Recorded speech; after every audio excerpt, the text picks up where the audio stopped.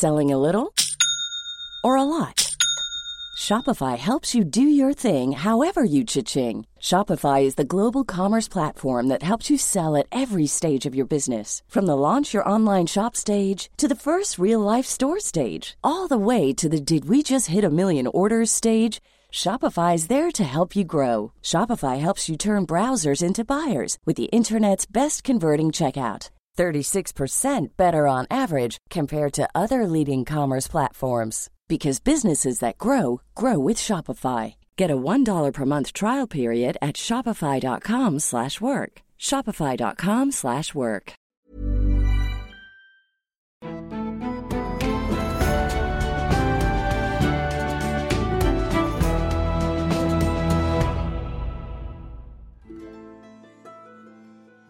It is darkest winter.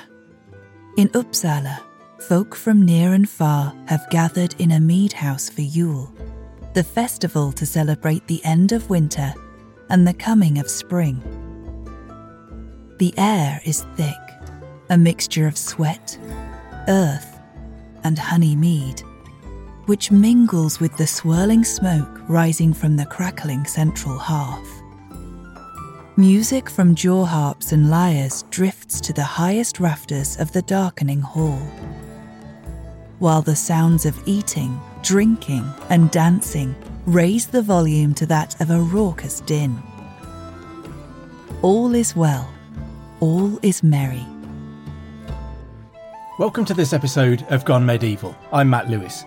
We've got something a little bit different for you in today's episode. We're starting with a reading from a Norse saga, the myth of how Ragnar Lothbrok got his name, to be precise. That's because today's guest is Caroline Larrington. You may recognise her from a previous episode about how Norse myths shape the way we think. She's a professor of medieval European literature at Oxford University and has also been awarded the Order of the Falcon by the President of Iceland for services to Icelandic literature, which is incredibly cool. Ragnar Lothbrok is part of the Viking Foundation myth, made famous most recently by the series Vikings. These stories, or sagas, were traditionally passed down by word of mouth. They were gripping stories to be listened to, so we wanted to try it out, to give a sense of how these stories may have sounded. After that, we'll chat to Caroline to explore the story of the man, or the myth, and find out just what we really know about Ragnar Lothbrok. A shield maiden raises a cup of mead to her lips when she feels a sharp, frigid rush of air snake around her ankles. One by one, all within the longhouse feel the unwelcome cold and turn to the slightly opening door. Laughter turns to quiet murmuring as a stooped, hooded stranger weaves slowly, silently, dexterously through the crowd. The men search for their shields and axes, but realise they are callously out of reach. Children cling to their mothers' skirts, peering at the looming form. Could it be the old man Winter come to join the revelry? Uneasy, the king, a lavishly dressed drunken warlord, complete with wild boar smeared across his mouth, rises from his seat. "Who goes there? Who comes to my great hall on the day of our most precious feast?" The figure stops. His eyes, small black beads, illuminated by the sparks jumping from the fire, as if Odin himself were dancing across them. He reaches out his long, withered hands and lowers his dark hood to his shoulders. The folk peer curiously at the strangely fashioned, long-bearded old man. Though small and dishevelled, the old man addresses the king, his soaring voice piercing the furthest reaches of the hall. "I am the blood of Brahi Boddason, legendary skald to King Ragnar Lothbrok. I am here to tell you of the great king's life and deeds. Welcome me to your celebration, and you will be amply entertained." The king considers. He is a hospitable man, and indeed, he has heard of the legend of Ragnar Lothbrok, The folk in the hall would do well to be amused. It has been a long winter, and to entertain the tale of such a mighty king would surely reflect favourably upon him. Gloating that he is already familiar with the story, the king commands, "Tell me the tale of how Ragnar came to earn his name." The storyteller smiles, and a hush falls upon the crowd. The aged man lowers himself into a seat by the fire, and the curious folk in the hall draw near. You may have heard of King Ragnar Lothbrok, scourge of England and France, father of the great heathen army and conqueror of vast swathes of Scandinavia. He is, however, better known on the tongues of men across the land by the name of Hairy Breeches. A group of children let out a giggle, but are quickly hushed. An honorific he was given because of his cunning cleverness, his brazen boldness, his ferociousness, fearlessness, when he slayed a great snake. You see, he desired to win the hand of Thora, the daughter of a powerful Jarl. However, the Jarl and his people were suffering greatly, as they were being terrorized by a vast, poisonous serpent, which had once been all but a little snake. A childhood gift to Thora from her father. Day and night, the serpent slithered through Thora's village, waiting silently, snatching victims as it pleased.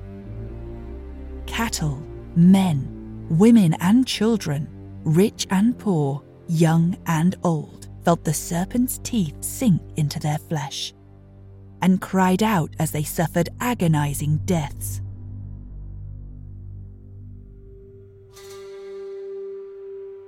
Thora's father swore that he would give his daughter's hand in marriage to any man who could kill the serpent.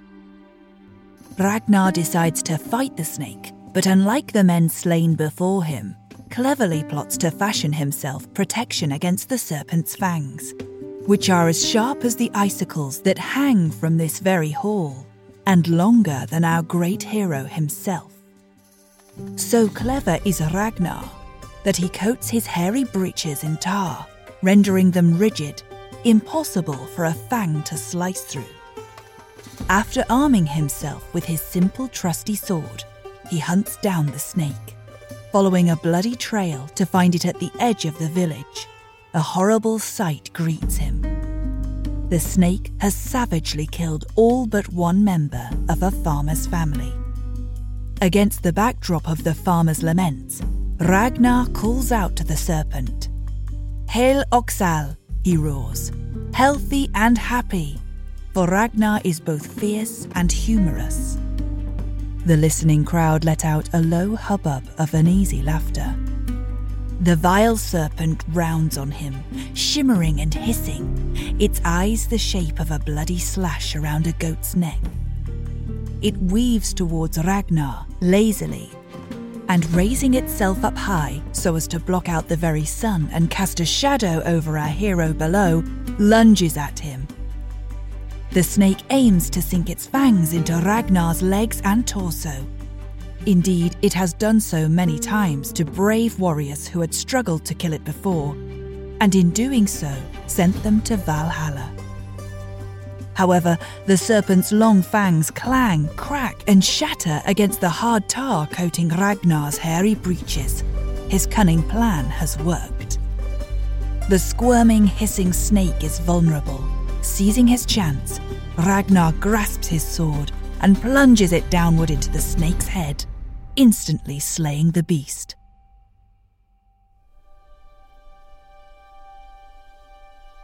The great creature falls upon Ragnar, pinning him to the ground. Having heard the dreadful hissing and shrieking, a number of remaining village folk rush to his aid. They jubilantly haul the great dead bloody serpent off Ragnar's body, then cast it upon a great blazing bonfire. The villagers dance around its burning flesh, the flames consuming its fangs and scales, visible from even the remote woodlands and snow-covered mountains many days' journey from there. true to the Jarl's promise, Ragnar and Thora are hand-fasted shortly after. The villagers venerate Ragnar's tar-covered breeches as a reminder of his heroic act, as they have indeed done so every winter-time in the many leagues since.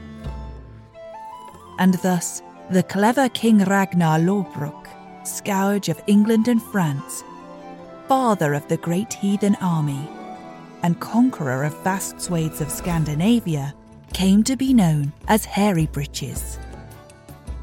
The old storyteller leans back in his chair by the fire, a smile forming across his lips. After a moment of quiet, the folk break out into jubilant shouts of applause, amply entertained by the tale of the great King Hairy Breeches slaying the serpent. The king, relieved to see his people entertained, breathes a sigh of relief. The storyteller was true to his word, and the folk welcome him to their celebration, offering him meat and mead, music and dancing, and press him for more tales, myths and legends until they collapse from exhaustion, united in the extraordinary tale of the legendary Ragnar Lothbrok and how he came to earn his name.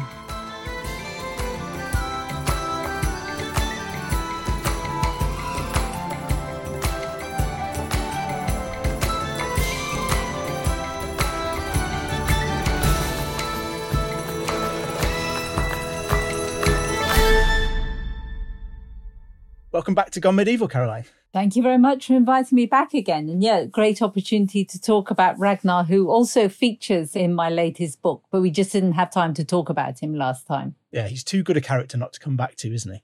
And I guess let's get the big question out of the way up front. Was Ragnar Lothbrok a real person? Ooh, well, maybe yes, maybe no. What we do know is that the sons who are attributed to him were definitely real people. And they're referred to across chronicles and in sagas as well as the sons of Ragnar Lothbrok. So they're real, all right. But the problem with our actual Ragnar is that he turns up in a whole range of sources, some of which are clearly fictional sources. I think the ones where he kills a dragon, we have to conclude that maybe that didn't really happen. But he's also identifiable with a figure who was a kind of sub-king in Sweden, and he turns up in some Swedish traditions. He's also a king of Denmark in Danish traditions, but more likely he's identified with a range of known Vikings called something like Reginherus or Ragnar, who operates in various locations. And so he turns up not in Scandinavian sources at that point, but in the chronicles of the places which come under attack. And so there's a bit of a problem about getting all of the chronologies to match up here. But basically, there was certainly one, maybe more than one Viking called Ragnar operating in Ireland, operating in France, operating maybe in the British Isles too. Just to add to the confusion, it's interesting that it's not the Vikings who are talking about Ragnar, it's all of the people who are being attacked who seem to be attributing it to this figure called Ragnar. Yeah, and there's certainly this Reginherus character was found, first of all, attacking Normandy in the years just before 845. And of course, because Normandy was anyway a Viking settlement, Norman means Northman. And so this was the beginning of the settlement of that part of what's now France by Scandinavians.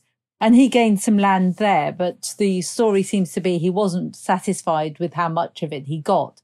And so he sailed up the River Seine and attacked Paris, besieged it, and eventually was bought off with, I think it's something like 70,000 livres, which was an awful lot of money. And it took something like 90 men and ox carts to carry all this silver off. So this was a good investment. And that's the last we hear about that particular character. Maybe he also gets some land in the Low Countries. But that's the French account of him. And then we have this guy called Ragnar, who maybe about 8 or 9 years later is raiding in Ireland. And then we have the traditions which have him attacking England and meeting his death in England. But those are much more fictional than these little references that we have, first of all, in the French chronicles, then in the Irish chronicles. The Anglo-Saxon chronicle tells us about his sons, who are a particularly ferocious bunch associated with the great heathen army, and they're operating a bit later. So it is interesting that the historical germ is there in the chronicles of the people that he attacked. But there's clearly some lasting traditions in Scandinavia as well. And of course, he has a really interesting afterlife in what we might call popular culture.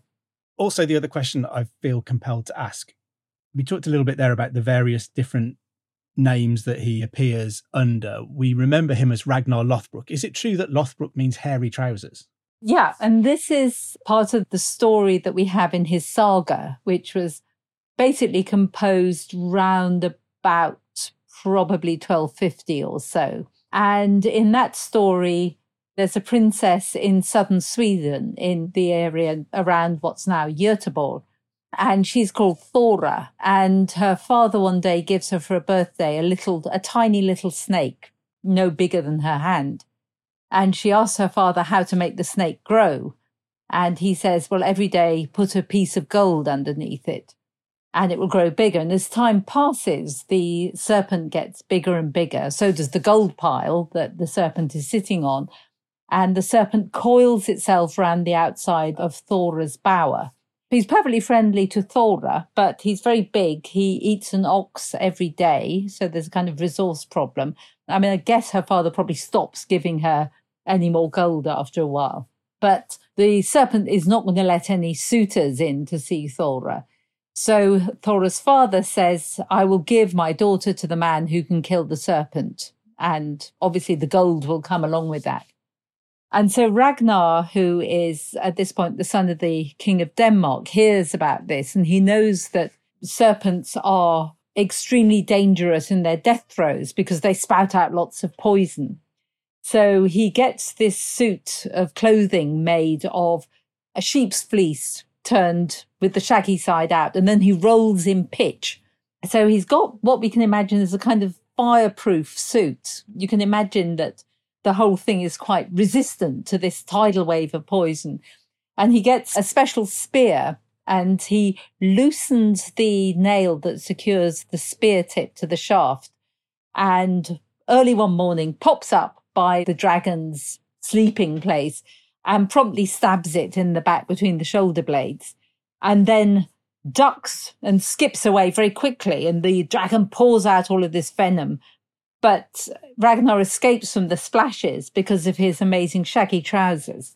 And then when everybody discovers the dead dragon, they say, well, who on earth killed this?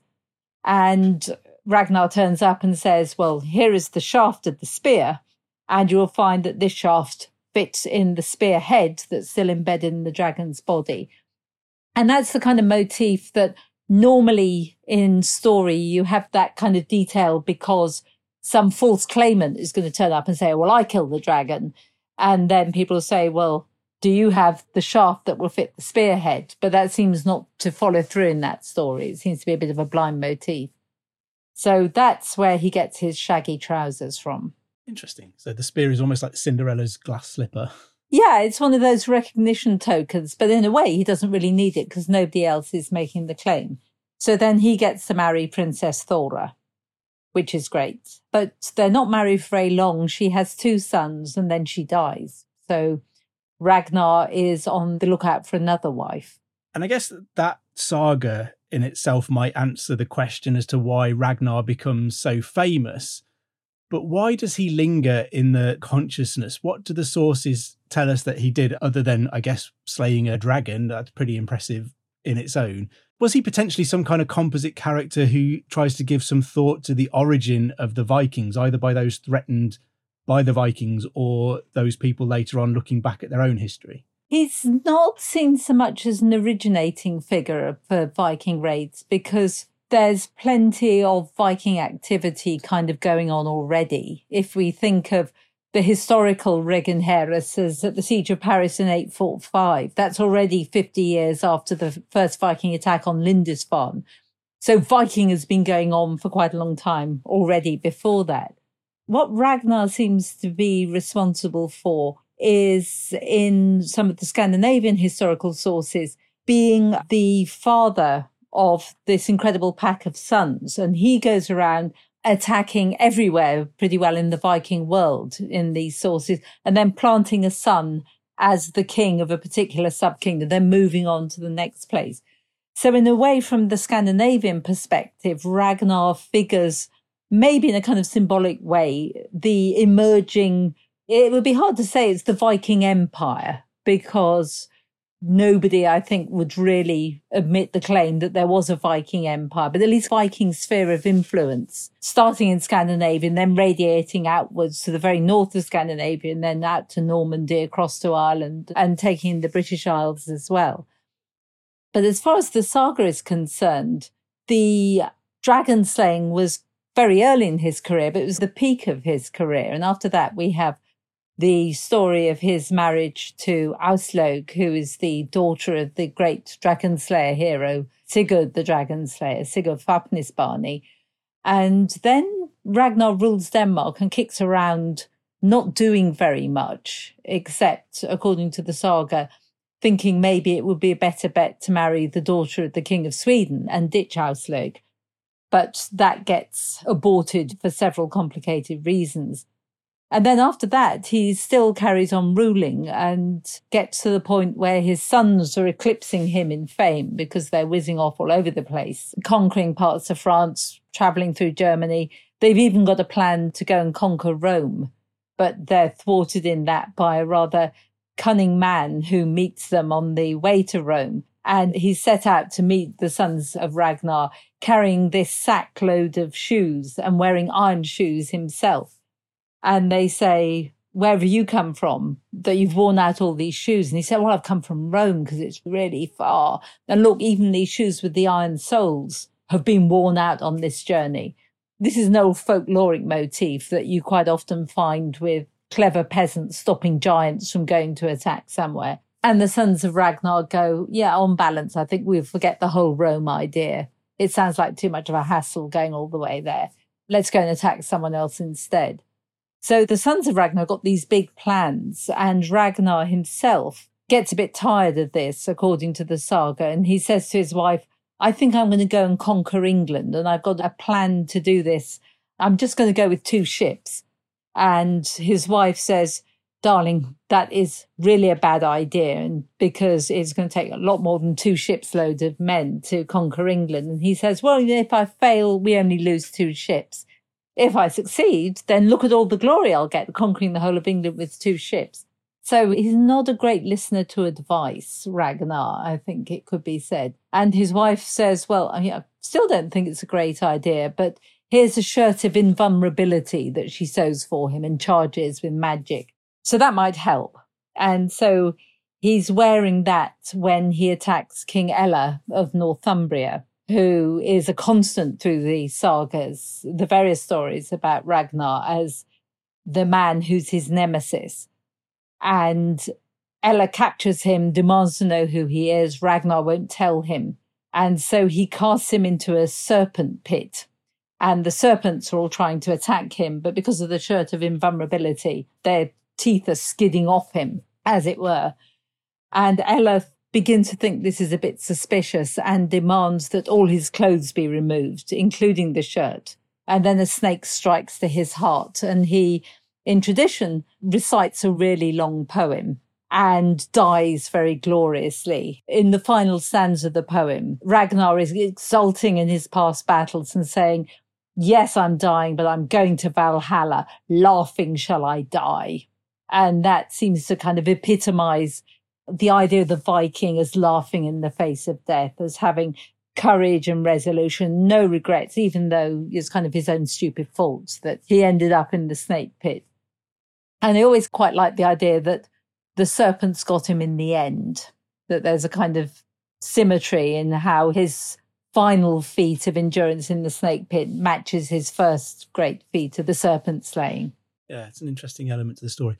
I'm also imagining Ella and everyone standing around with Ragnar bitten by a snake starting this massive long poem and thinking, oh, how long is this going to go on for? This is an impressive guy. If the effects of the venom are making their way to his heart, but he's listing all of these battles that he fought in, and he's saying, that day, that battle was so fantastic, such great fun, so much blood was flowing. It was even better than kissing a young widow at a feast. So the idea that fighting is better than sex is something that the real Viking hero would rather be doing that any day. And very famously, before the laughing shall I die line, Ragnar always says how the little pigs would grunt if they knew the situation the old boar is in. And this is a line that then gets relayed to the sons back at home in Denmark. And the idea that they're little piglets maybe is a bit of a challenge to their own masculinity. And so now their main task is to go and avenge their father on King Ella, which they carry out quite spectacularly in the saga. Does Ragnar's story, so whether it's real or otherwise, whether he's a composite character, does the various stories that we have of him tell us anything about the origins of the Viking Age? Does it give us a hint as to why they're looking to expand? Is it just all about glory in battle and getting more gold? Yeah, essentially, and fame. That's a very important part of it too. And we can see in the saga how Ragnar has a kind of sphere of activity really in the Baltic and going across between Denmark and Sweden, and with the odd trip over to Norway in one of the Latin sources about him. And then the sphere of influence expands. And maybe we can connect that with better seagoing vessels, that Viking ship technology is advancing at this point. Maybe we can connect it too to the idea that if you want some kind of immortality, you have to do something extraordinary, because the only thing that's going to live after you is your fame. And that will last for 2-3 generations while people remember you. And then maybe the songs about you will be forgotten. So it is basically about tribute, about gold plundering, and also the kind of question of what do you do with young, noble men? How do you train them up? How do you occupy them so that they're not spending all their time fighting each other? You put them in a ship and take them off to raid somewhere else. It's the kind of consistent medieval problem of the young man who hasn't got the resources to get married yet and settle down, needs some kind of occupation. But what we can see when we get on to the next generation, to the sons, is that the great heathen army is coming to England not just to do a hit and run series of raids and go home with the booty, but they're bringing people who are actually going to conquer and settle. And that's the next phase, if you like, of this kind of Viking expansionism. It's not about going home in the winter now. It's overwintering at camps in places like Torquay and Lincoln and in Repton, and then being well placed to start campaigning early in the next year and really spreading out the amount of territory that you can control. That perennial medieval problem of what do you do with a warrior class when there's no war, where you go and pick a fight somewhere else. Yeah, because if you don't do that, they're going to start fighting each other. Or if you're the leader, they're going to start ganging up on you. So it's always good policy. And just on the other side of that equation, what can we learn about Ragnar's story about how the rest of Europe was viewing the Viking threat? I guess particularly from the point of view of Christians who are witnessing pagans having so much success. Do we see anything in the way that they talk about Ragnar or the various Ragnars of how they're trying to rationalise the Viking success? Usually the chroniclers are writing in a kind of monastic context. And so the simplest way of ascribing or of explaining the success of Ragnar and his sons is saying it's the devil. And particularly in the account that we have of the martyrdom of St. Edmund, the King of East Anglia, after whom Bury St. Edmunds is named, he's killed by the sons of Ragnar. And the Chronicle tells us that it was just a battle and he got killed. And that was very sad for the East Anglians, but that's how it happened. But we also have a very dramatic saint's life in which we're told that Hingvar and Hubba, the two sons of Ragnar, who've just finished avenging themselves on Ella in Northumbria, have come down to East Anglia. And Hingvar sends a message to Edmund saying, you must give up your Christianity and give us all of your treasure and agree to swear allegiance to us. And Edmund says, no, I will never forswear my religion. You can't have any of my treasure, and I will not submit to your authority. So they tie him to a post and shoot him full of arrows like Saint Sebastian. And the Old English text we have says that he has as many arrows in him as the bristles on a hedgehog. Pretty intense way of killing someone. And then they cut his head off. And to annoy the East Anglians, because they want to get the whole of the body and bury it reverently, they take the head with them on their way back to the ships and chuck it in the woods. But God sends a wolf to guard the head. And so after the Vikings have gone, the people go out to look for the lost head. And the head shouts out to them, as they call, where are you? And the head shouts, here, here, here. And then they come and find it between the paws of the wolf who's guarding it from the other animals. But the wolf lets them take the head and take it back into town and put it back together with the body and bury it. And then eventually the shrine of Bury St. Edmunds is erected over that. So that particular source says very clearly that the two brothers are united by the devil, and also makes the observation that all evil comes from the north, which is a line that you find in the Bible. I think it's somewhere in the book of Isaiah. But it was very pertinent from the point of view of monastic chroniclers trying to find a way of talking about the continuing or recurrent Viking threat, was that it's always from the north that this bad stuff comes.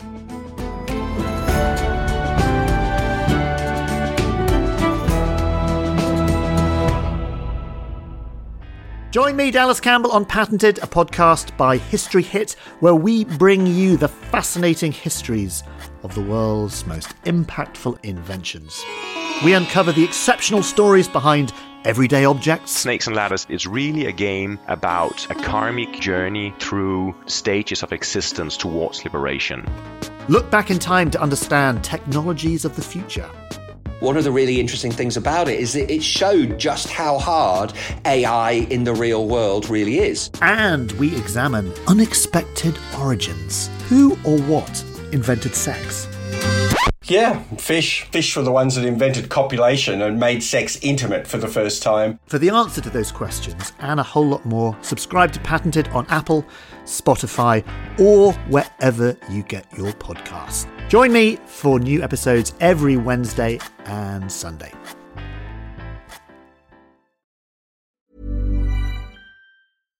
When you make decisions for your company, you look for the no-brainers. And if you have a lot of mailing to do, Stamps.com is the ultimate no-brainer. It streamlines your processes to make your business more efficient, which makes you less busy. Mail checks, invoices, legal documents, and everything you need to keep your business running with Stamps.com. Seamlessly connect with every major marketplace and shopping cart. Schedule package pickups and see your cheapest and fastest shipping options from different carriers, with rates up to 89% off USPS and UPS rates. And with the Stamps.com mobile app, you can take care of mailing and shipping wherever you are. Make the same no-brainer decision as over 1 million other businesses with Stamps.com. Sign up with code PROGRAM for a 4-week trial, plus free postage and a free digital scale. No long-term commitments or contracts. That's Stamps.com. Code PROGRAM. Hello, host of Dan Snow's History Hit podcast here. History isn't just dates and facts, it's about the incredible stories that shape our world. 3 times a week on my podcast, my expert guests and I bring you extraordinary stories of heroism, discovery, mystery, and power. Expect tales of lost tombs, daring escapes, power-hungry rulers, and those determined to bring them all down. If you're a history lover or just looking for a good tale, you'll want to check out Dan Snow's History Hit, wherever you get your podcasts.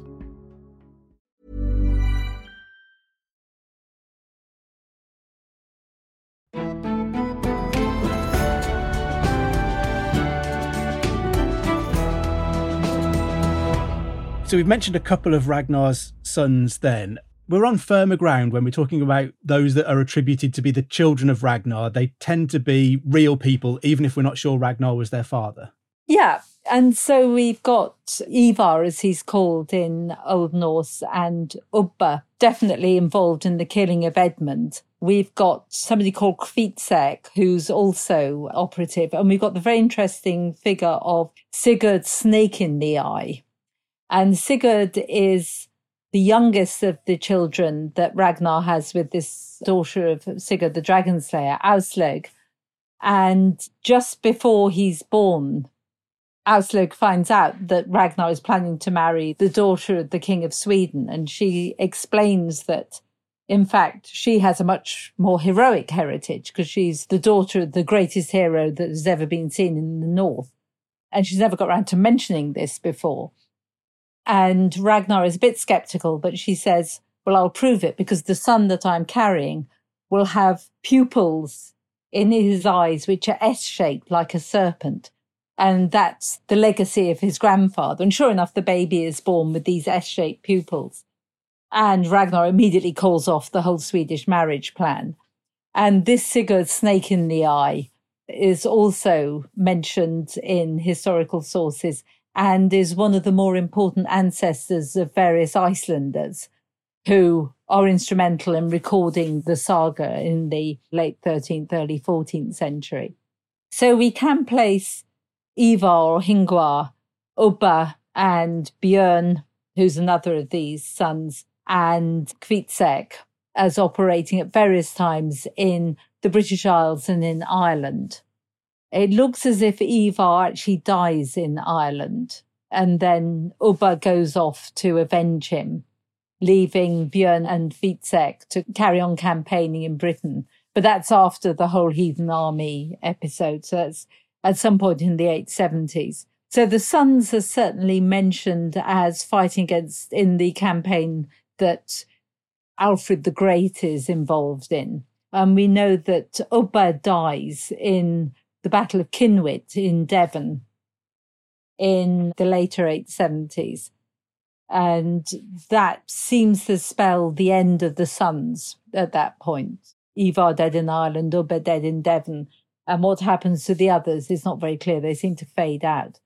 But they, at least, because we can associate them with the Great Heathen Army, and because they're mentioned in the Anglo-Saxon Chronicle and the Life of St. Edmund and the Irish Chronicles, it seems as if they're pretty solidly historical figures. And do we know, I mean, being the sons of Ragnar assumes that they're all brothers. Do we know that they were all connected in that way? Or is there some assumption there that they were working together and therefore maybe brothers descended from this great Viking hero Ragnar? Yeah, it's hard to say. You can imagine that the bond between brothers is absolutely the best way of being sure that your fellow war leaders aren't going to stitch you up in some way or incite half of the army against you. And there seems to be quite a strong tradition that they are the sons of Ragnar. Whether there's any truth in it, not always by the same mother, of course, because we've got different stories. In fact, the two sons by Princess Thora get killed in Sweden, supposedly, quite early on. And then there's a bunch of sons with Auslaug. But there's also from the tradition that we find in Denmark from around 1200, some earlier sons, and I think Björn and Kvitsek may be part of that. Ragnar, in that particular tradition, still attacked a pair of serpents this time in Sweden, but it was nothing to do with a woman. There was a King Fro of Sweden who had a pair of killer serpents. And Ragnar goes and attacks these with the same kind of hairy trouser thing, I think, but also with the aid of a ferocious shield maiden called Lagertha. And after they've dispatched the serpents and killed the king, Ragnar marries Lagertha, who's not very keen on getting married because she wants to be a shield maiden. And they have a couple of sons in the tradition that we find in the earliest Danish historical sources. But then Lagertha clears off to do some more shield maidening. And Ragnar marries more women in this kind of serial way that you can do as a heathen war leader. So not all of the sons are from the same mother, but we do have a kind of ever-expanding set of them. Quite like the idea of Lagertha feeling like this great heroic warrior Ragnar is cramping her style and she wants to go off and do a bit on her own. Yeah, quite how he persuaded her into the whole marriage thing, I'm not sure, but it does sound like it was kind of force majeure in some ways. that's something that plays out, of course, in the TV Viking series. There we have Ragnar married to Ragnar, the great shield maiden warrior fighter. And you have that theme of, do I really want to be married to a hero? Or do I want to carry on with my fighting career? It's a very modern preoccupation, but it's one that modern TV shows are very interested in, this figure of the female warrior, taking in some ways its cues from some of the new evidence that we're getting from graves, which have been maybe misgendered in the past. But it's also obviously important in TV shows to have some women heroines who are not just sitting at home looking after the cows while the men are getting all the fighting action. Yeah, but I do think it's interesting that they're at least able to base that on some emerging evidence, because quite often you'll find those characters are sort of plucked out of nowhere because of the need to fill that space. But actually in Viking tradition, there's more and more evidence that there were women who did involve themselves in fighting. And so the TV series is able to play into that a little bit. Yeah, to some extent. I mean, there's a lot of literary tradition around these fighting women. It's kind of like the Greek idea of the Amazons or other kinds of made-up elite female forces, that if you didn't have some fighting women, you'd have to invent them. And the show Vikings, and to some extent The Last Kingdom as well, which also taps into the same kind of set of beliefs, likes to have its fighting women. But the evidence for the Graven Birka, for example, which has just been reanalyzed, is more recent than the TV show. So it's a case of life seeming to confirm art in some ways. But it does strengthen the case that's increasingly made in these Viking-themed movies to have women who are not only holding the fort at home or being the love interest or being the sorceress who prophesies what's going to happen in the expedition, but one's actually going along with the men, as we know they must have done in these huge armies. There must have been women along with them, providing domestic services, being wives, being lovers, doing the washing, milking the cows, making the cheese. The women must always have been there. And so the question of whether sometimes they picked up a sword and went into battle seems less of a leap now than maybe it did 30, 40, 50 years ago. I mean, so your book is called The Norse Myths That Shape the Way We Think. So how should we think about Ragnar today? Do we see the influence of his story still around us today? We do, in quite an interesting way. And first of all, we've got Ragnar as the hero of Vikings, the TV show. And he and his sons are able to tell a story about how Ragnar is just a kind of regular farmer from Denmark or Norway, no, maybe I think he's from Norway in the show, has been doing a bit of raiding in the summer and looking after the pigs in the winter. And then suddenly goes, I've heard there are these lands in the west we could go and attack. And it's ridiculous to think that people in Scandinavia didn't know of the existence of the British Isles at this point. Of course they knew. They'd been trading across the North Sea for centuries. But the idea that from this kind of epicenter of raiding in Scandinavia between the different Scandinavian tribes, you could spread out to attack the British Isles. You could go to Normandy, to France. Eventually you'd be going into the Mediterranean. You'd be going down the great rivers. You'd be going to Iceland. By the end of the Vikings TV show, they've colonized Iceland, and Ubba, who isn't dead yet, in the show is saying, I've heard about this land, this golden land in the west. And maybe he's going to North America. So the Vikings TV show is really interested in this kind of idea of the global reach of the Vikings. Whereas in The Last Kingdom, it's all scrapping around sovereignty in England and to some extent, I guess, in Wales as well, and going up to the Scottish border with Uchtred's ancestral castle in Bamborough. So Ragnar and his sons are really interesting figures in these two quite similar but also quite different in their scope TV shows. But also interestingly, Ragnar and his sons are responsible for the Viking movie, the Hollywood Viking movie. And although the earliest movie called The Viking, which is a silent movie from 1928, is more interested in Greenland and America, the fantastic 1958 movie, The Vikings, with Kirk Douglas, Tony Curtis, Ernest Borgnine and so on, is ostensibly about Ragnar, and Ragnar is in fact the kind of anti-hero.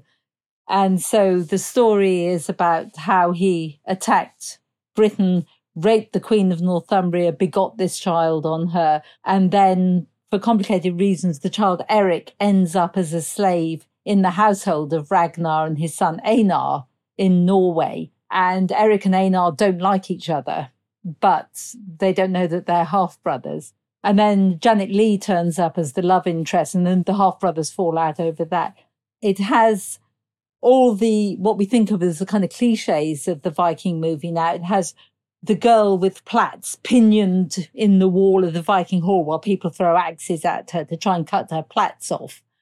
And it has the mighty spectacle of the longship, full sail, sailing down the field, with Kirk Douglas, who's very proud of doing his own stunts, performs this feat, which is called the running of the oars, which is bounding from oar to oar as the ship is being rowed down the field with the sail up as well. And the director of the movie was very keen to say this is the first time this feat had been seen in 1,000 years. And it is a great scene where you see Kirk confidently leaping from oar to oar.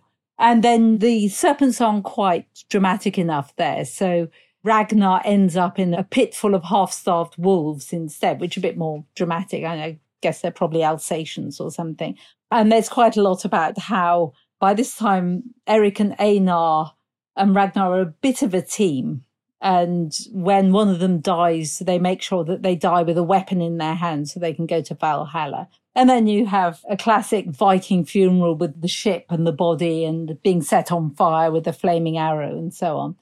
That story then underlies the Vikings and then every other Viking movie. Eric the Viking, for example, the Terry Jones film, is playing a lot with the cliches from what have now become cliches in the Viking movie too. And you see some of that work in what we might see as the latest Viking movie, Rob Eggers' The Northman from last year.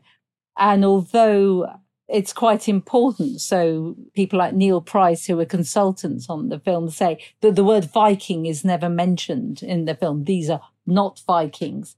But actually in the script, they kind of are. But it's supposed to be trying to get away from the cliches of the Viking movie in some way. So it's not about the glory of getting treasure. It's actually sordid human trafficking that's at stake. And at the beginning, when you have the feast in the hall as Fjolnir comes home and you expect everybody roaring and thumping on the table and cheering, there's a kind of deadly silence. And everyone's like, oh, he's back.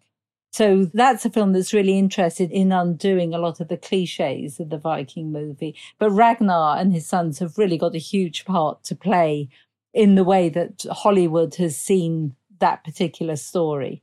And I guess the idea of Ragnar and his sons is one of those universal themes, isn't it? You know, of a father and his sons, the relationship between them, the relationship between brothers. How do you do better than someone who is a dragon-slaying hero? How do you live up to your father? How do you live with your brothers? I mean, all of those are kind of universal themes, I guess. Yeah, and one of the most interesting things I think about the saga itself is that although there's absolutely no historical evidence for this whatsoever, but in the saga, when Ragnar gets together with Aslog and they get married, she says we shouldn't consummate the wedding for 3 nights because it's better for rather unclear reasons that we wait. And Ragnar says, nonsense, we're man and wife now, I'm certainly going to sleep with you.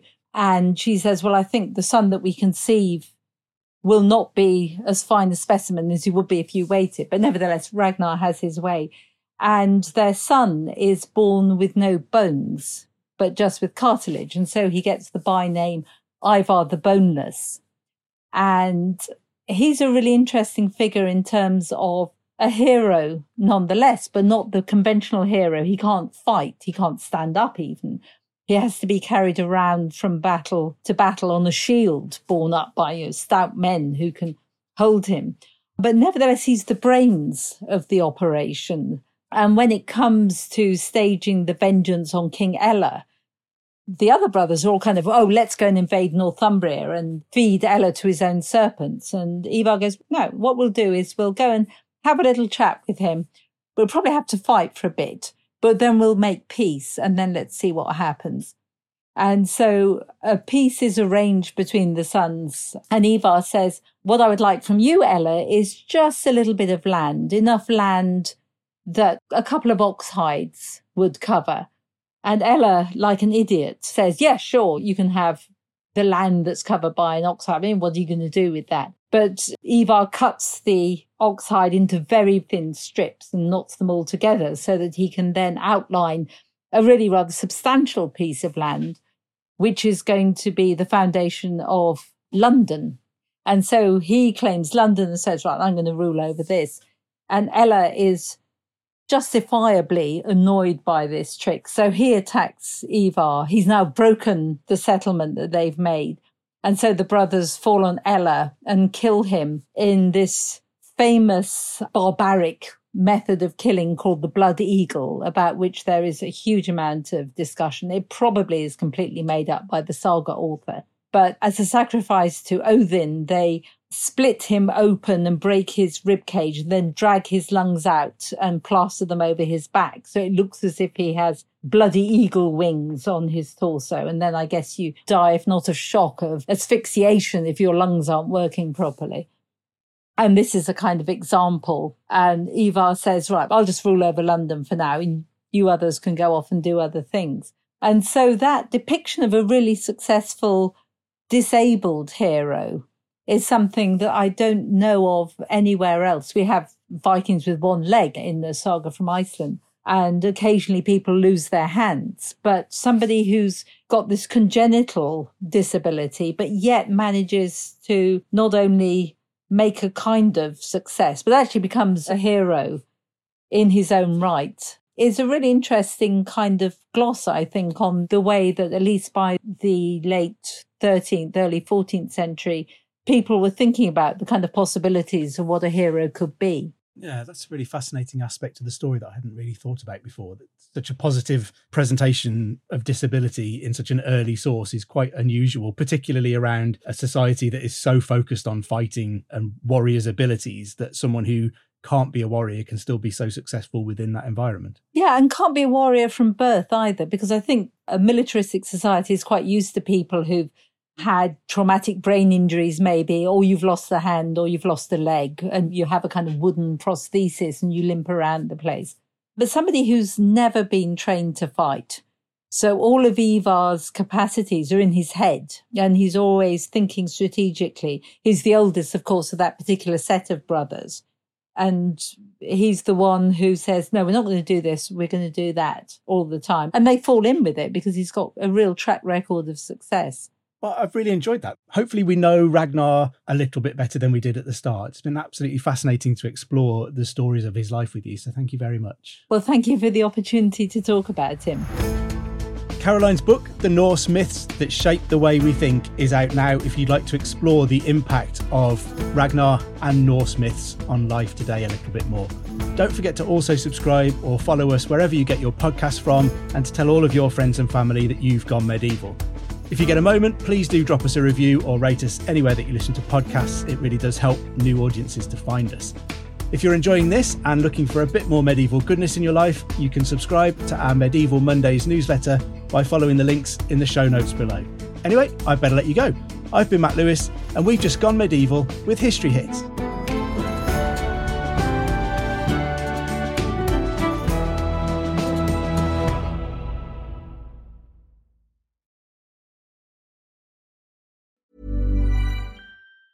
Hey, folks, I'm Mark Maron from the WTF Podcast, and this episode is brought to you by Kleenex Ultra Soft Tissues, your ally to help tackle your allergy symptoms this season. I love the change of seasons, but nobody loves pollen and all those other things floating in the air that make you sneeze during this nice weather. Kleenex Ultra Soft Tissues are hypoallergenic and allergist approved, so fight back against watery eyes and runny noses without worrying about irritating your skin. For this allergy season, grab Kleenex and face allergies head on.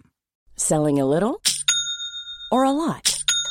Shopify helps you do your thing however you cha-ching. Shopify is the global commerce platform that helps you sell at every stage of your business. From the launch your online shop stage to the first real life store stage, all the way to the did we just hit a million orders stage. Shopify's there to help you grow. Shopify helps you turn browsers into buyers with the internet's best converting checkout. 36% better on average compared to other leading commerce platforms. Because businesses that grow, grow with Shopify. Get a $1 per month trial period at shopify.com/work. Shopify.com/work. Thank you for listening to this episode of Gone Medieval. Please follow this show wherever you get your podcasts. It really helps us out and you'll be doing me a big favour. Don't forget you can also listen to all of these podcasts ad-free and watch hundreds of documentaries when you subscribe at historyhit.com/subscribe. As a special gift, you can also get your first 3 months for just £1 a month when you use the code MEDIEVAL at checkout.